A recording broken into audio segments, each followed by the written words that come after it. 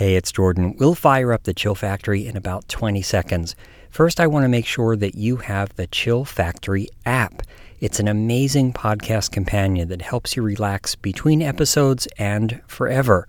Stay tuned to the end of this episode because I'll be giving a special password so that you and 99 other listeners can use all of the Chill Factory app's features for free. The way we feel in our bodies matters so much. The more attention we pay to the sense of touch, the more we really care about how we feel. And then the more we care how we feel, the more we consider how other people feel. And so I think it's a real exercise in empathy. Hi, and welcome to the Chill Factory. I'm Jordan Friedman. 25 years ago, when I directed Columbia University's health education program, we asked students what their biggest wellness complaints were. And most of them said stress, not surprisingly, even 25 years ago. Then we asked them, how can we help you reduce this stress? And it was amazing how many of them said they would like on-demand, free, 60-minute professional full-body massages. Well, that was definitely not going to happen, but at about that same time, I noticed in the neighborhood where I live in New York City that there were these storefront pop-up massage places where you'd go in and pay something like $1 a minute for a seated, clothed back rub. And I thought maybe we could create a program like this at Columbia. We could work with licensed massage therapists and train students how to give light touch back rubs for free in teams at events around campus. We put the program together, we named it Stress Busters, and we were ready for our first event. We had no idea how it was going to go, but after just a minute or two, students started to pour in. And shortly thereafter, it was like magic. There was this incredible feeling of calm and happiness and togetherness that overtook the space. And that kept happening each time we would have events. Well, as science around touch developed, we learned that touch, even for a short time, and even light touch, can stimulate hormones in our bodies, namely oxytocin, which is associated with feelings of well-being and hope and happiness. Fast forward 25 years to about 3 weeks ago, and I was wondering, is there anything new on touch? Is there any new science and research? So I went to the web and I put in new research around touch, and lo and behold, 3 days earlier, a new book called How to Feel: The Science and Meaning of Touch was released. The book is by Sushma Subramanian, and she's here in the Chill Factory today.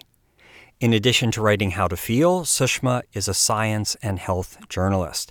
She's written for Scientific American, The Atlantic, Elle, and many other publications. She's also an assistant professor of journalism at the University of Mary Washington in Virginia. Before we started talking, I asked Sushma to read an excerpt from the book's introduction. In studying the growing epidemic of loneliness in Western countries, psychologists increasingly focus on our lack of touch, and not just the problem of having no one to talk to. We're recognizing that some people have such a deep need for physical contact that a lack of it can contribute to depression, trouble empathizing with others, and a compromised immune system. This collection of symptoms is seen in a condition that has been called skin hunger. Avoiding touching altogether may make some social situations easier, but if we don't allow ourselves some of the discomfort of closeness, then we also can't experience its rewards. We forget the importance of small pats on the back and hand squeezes. It isn't until we go without them for a long time and someone touches us again that we even notice what we're missing. Sushma Subramanian, thank you for coming to the Chill Factory. Thanks for having me. Sushma, a lot of study has been done over the years on touch being a stimulant for oxytocin and serotonin and dopamine. So maybe if you could talk about the chemistry just a little bit to further set the stage. Sure. Well, as long as it's a gentle and wanted touch, it triggers the parasympathetic nervous system, and all of those hormones get released. And then if you experience prolonged deep touch, a few things happen. You exhibit less aggressive behavior. Also, there is a lower release of the stress hormone cortisol, which is part of your body's fight or flight response. And then that lowering of cortisol helps to curb inflammation in the body and increase the body's count of white blood cells. So that helps in defending the body against disease. And just generally, what's been noticed is that all of this chemical shift helps to counteract issues related to loneliness, depression, and mood and anxiety disorder. So people who experience skin hunger, they experience a lot more of this than people who report getting a lot more touch. What's really interesting to me also about you and the book is that you talk about how, as a younger person, touch was not something that you loved, and in fact, you steered away from it when you could. So how did you go from those feelings to researching and writing a book? And everyone, I encourage you to read the book. There's a lot of touching that was a part of Sushma's research on the book as well. I actually wrote the book because I was trying to figure out why I didn't like touch so much. Of course, there were all those scientific questions, and I'm a science writer, so I was really interested in that aspect. But I also thought it would be a good experience for me and for the reader to kind of figure out what my deal was. So it was a bit like an opportunity to get therapy out of the whole thing. And I think that when people say they don't like touch, it's really complicated, right? Because the way that we express ourselves with our body really says so much about our psyche. And for me, that really developed when I was young. I am just inherently a kind of shy person, definitely an introvert. And so I just wouldn't express myself that openly, including through touch. But then in addition to that, there was a lot of kind of social influence. So, like my family, they were also not big touchers and generally not big feelers. So, each of us was taught to kind of manage our emotions on our own and not bother other people so much. And of course, that's hard for a kid. And so I think I became even more touch averse because of my upbringing. And so while I was doing the book, one of the chapters is focused on me being a student in massage school.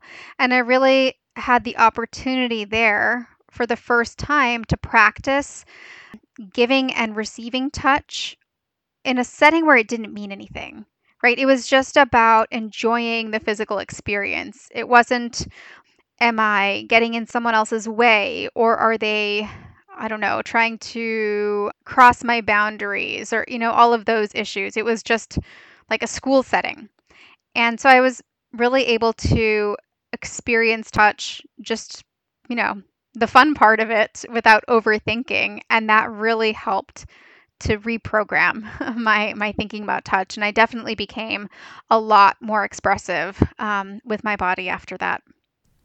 I wonder if in our everyday world, if there's a way for people who feel skin hunger, who would like to be touched, even if it's a tap on the arm or a hand on a shoulder, to invite that. While I would definitely encourage people to challenge whatever views they have on touch, I also see how difficult that is. I mean, there are a lot of new ways that some people have found to get the touch that's missing in their lives. Like people are seeing professional cuddlers, right? That's a growing area of business. And what is nice about that, even though it makes people nervous, which I mean, that's a whole other story because why does it make people nervous? People are more comfortable with, say, sex work, right, than with the idea of someone being paid to provide caring touch. And why is that? But in that setting, people can experience what I did in massage school, which is just experiencing touch for the sake of just touch.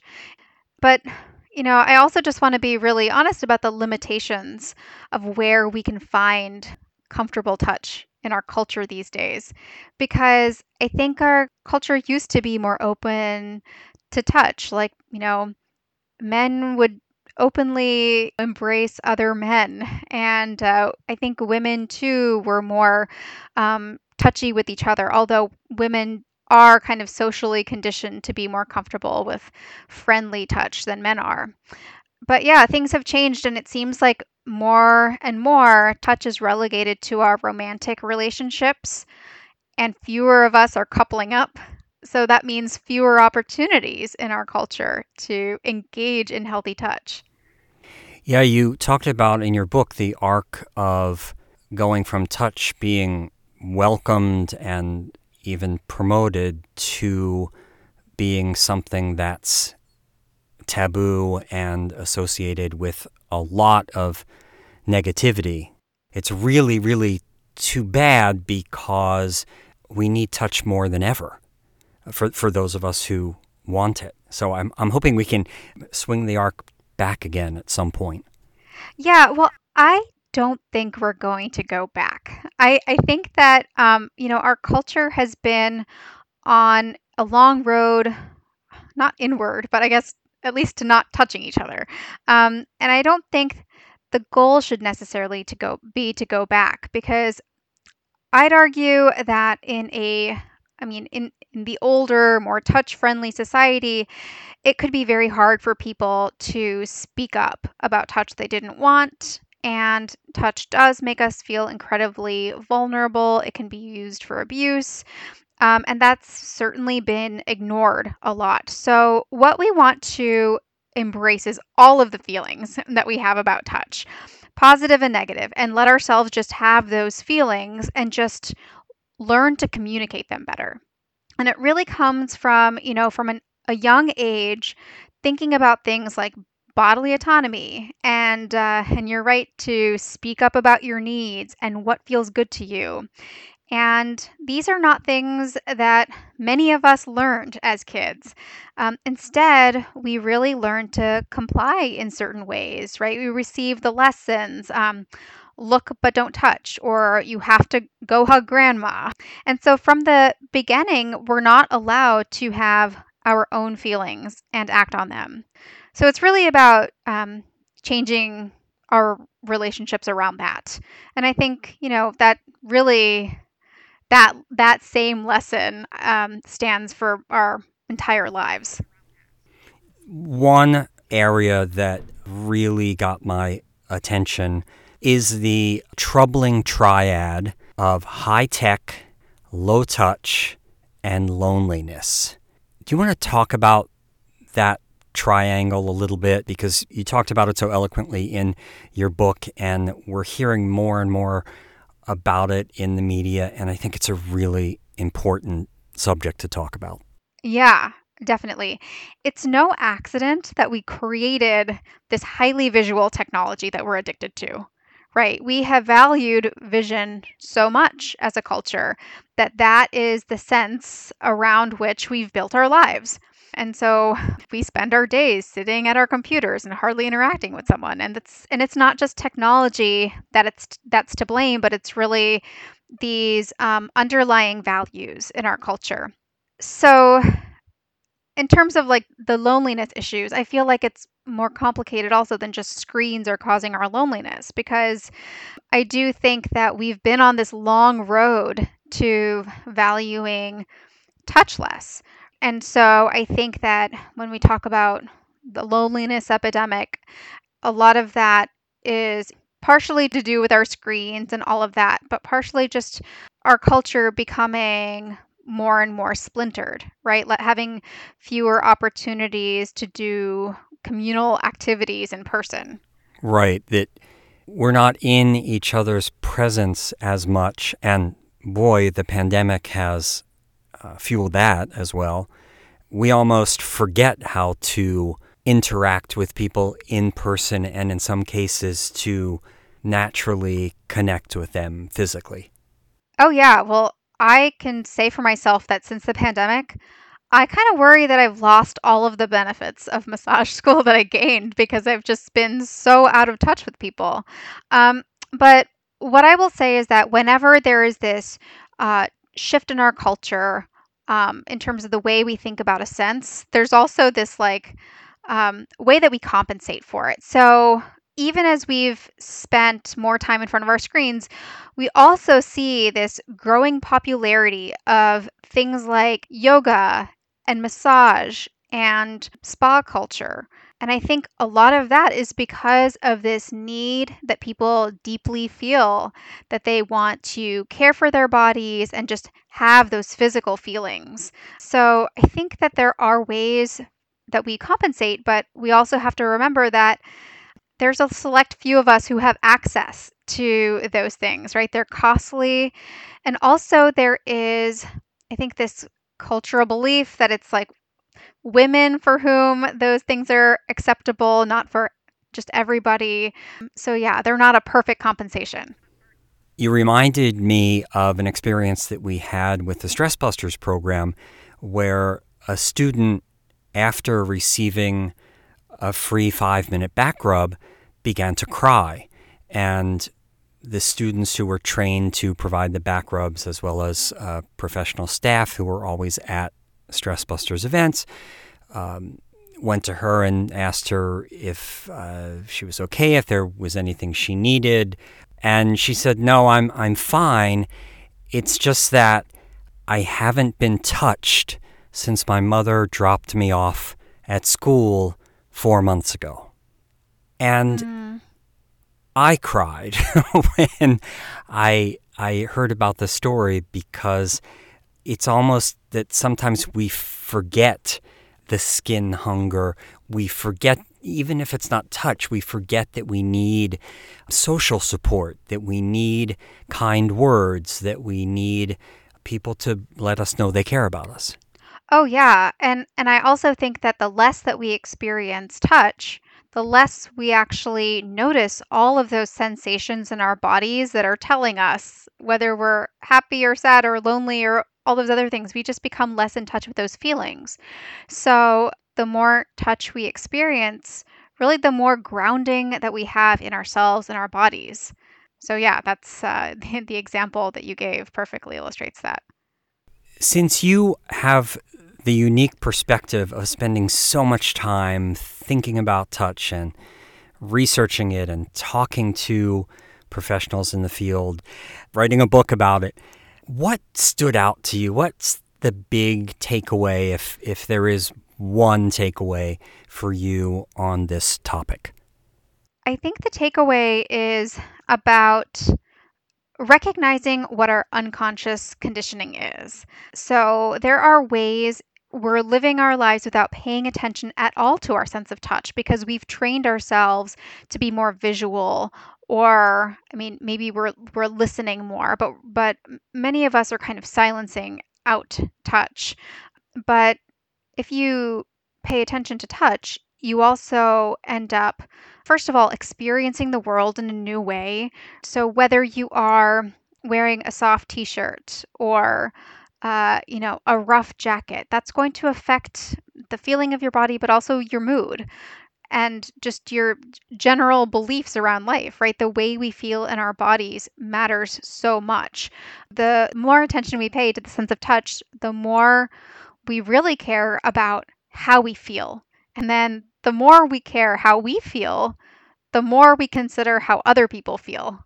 And so I think it's a real exercise in empathy. Beautifully said. Sushma Subramanian, thanks so much for coming by the Chill Factory. This was great. Yeah, this was really fun. Thanks. I've mentioned Stress Busters a couple of times during the episode. This is the program that I created at Columbia University where we trained teams of students how to give free 5-minute light touch back rubs to other students at events all over campus. I thought it would be fun to teach you one of the most popular Stress Busters moves, and it's called the Buster Duster.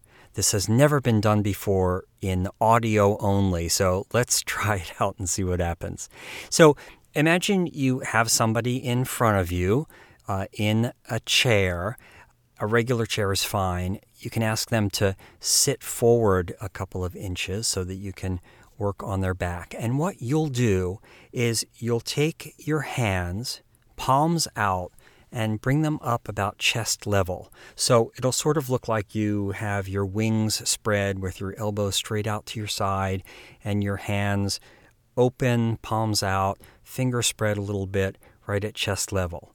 And then you'll take your hands, your fingers, and you'll place them on the back of the person in front of you to either side of their spine. And with dusting or sweeping motions and with very light touch, you'll just run your fingertips from either side of their spine, right along their back, out to the sides of their back and off their back.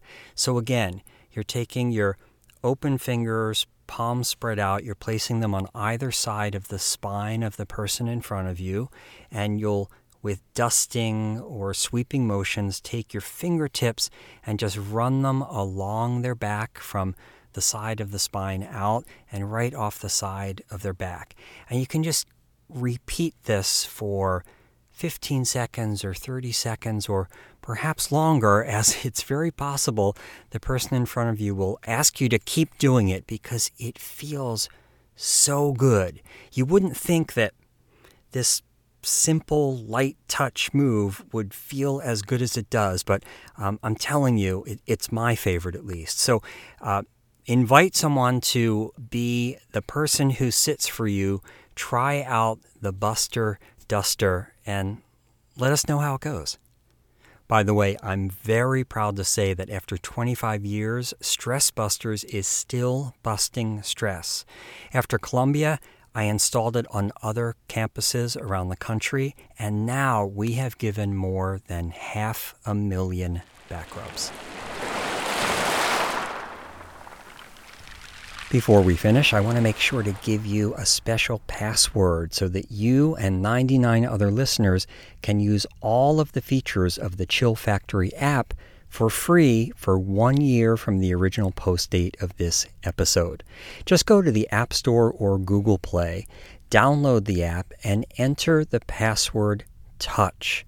There's a free version too, but this password will unlock all of the app's rapid relaxers, anxiety dissolvers, sleep enhancers, and much more. It's quitting time for this episode of The Chill Factory. I'm Jordan Friedman. Thanks so much for listening. The Chill Factory is produced by The Stress Coach, and you can find all sorts of additional resources at thechillfactory.net, including our show notes, which have links to resources mentioned during this episode. You can also listen to all episodes of The Chill Factory there and leave us a voice comment or question. Just look for the blue tab on the right side of all site pages. And be sure to follow or subscribe to The Chill Factory so you'll know when new episodes are available. And as gymnast extraordinaire Simone Biles said, at the end of the day, if I can say I had fun, it was a good day.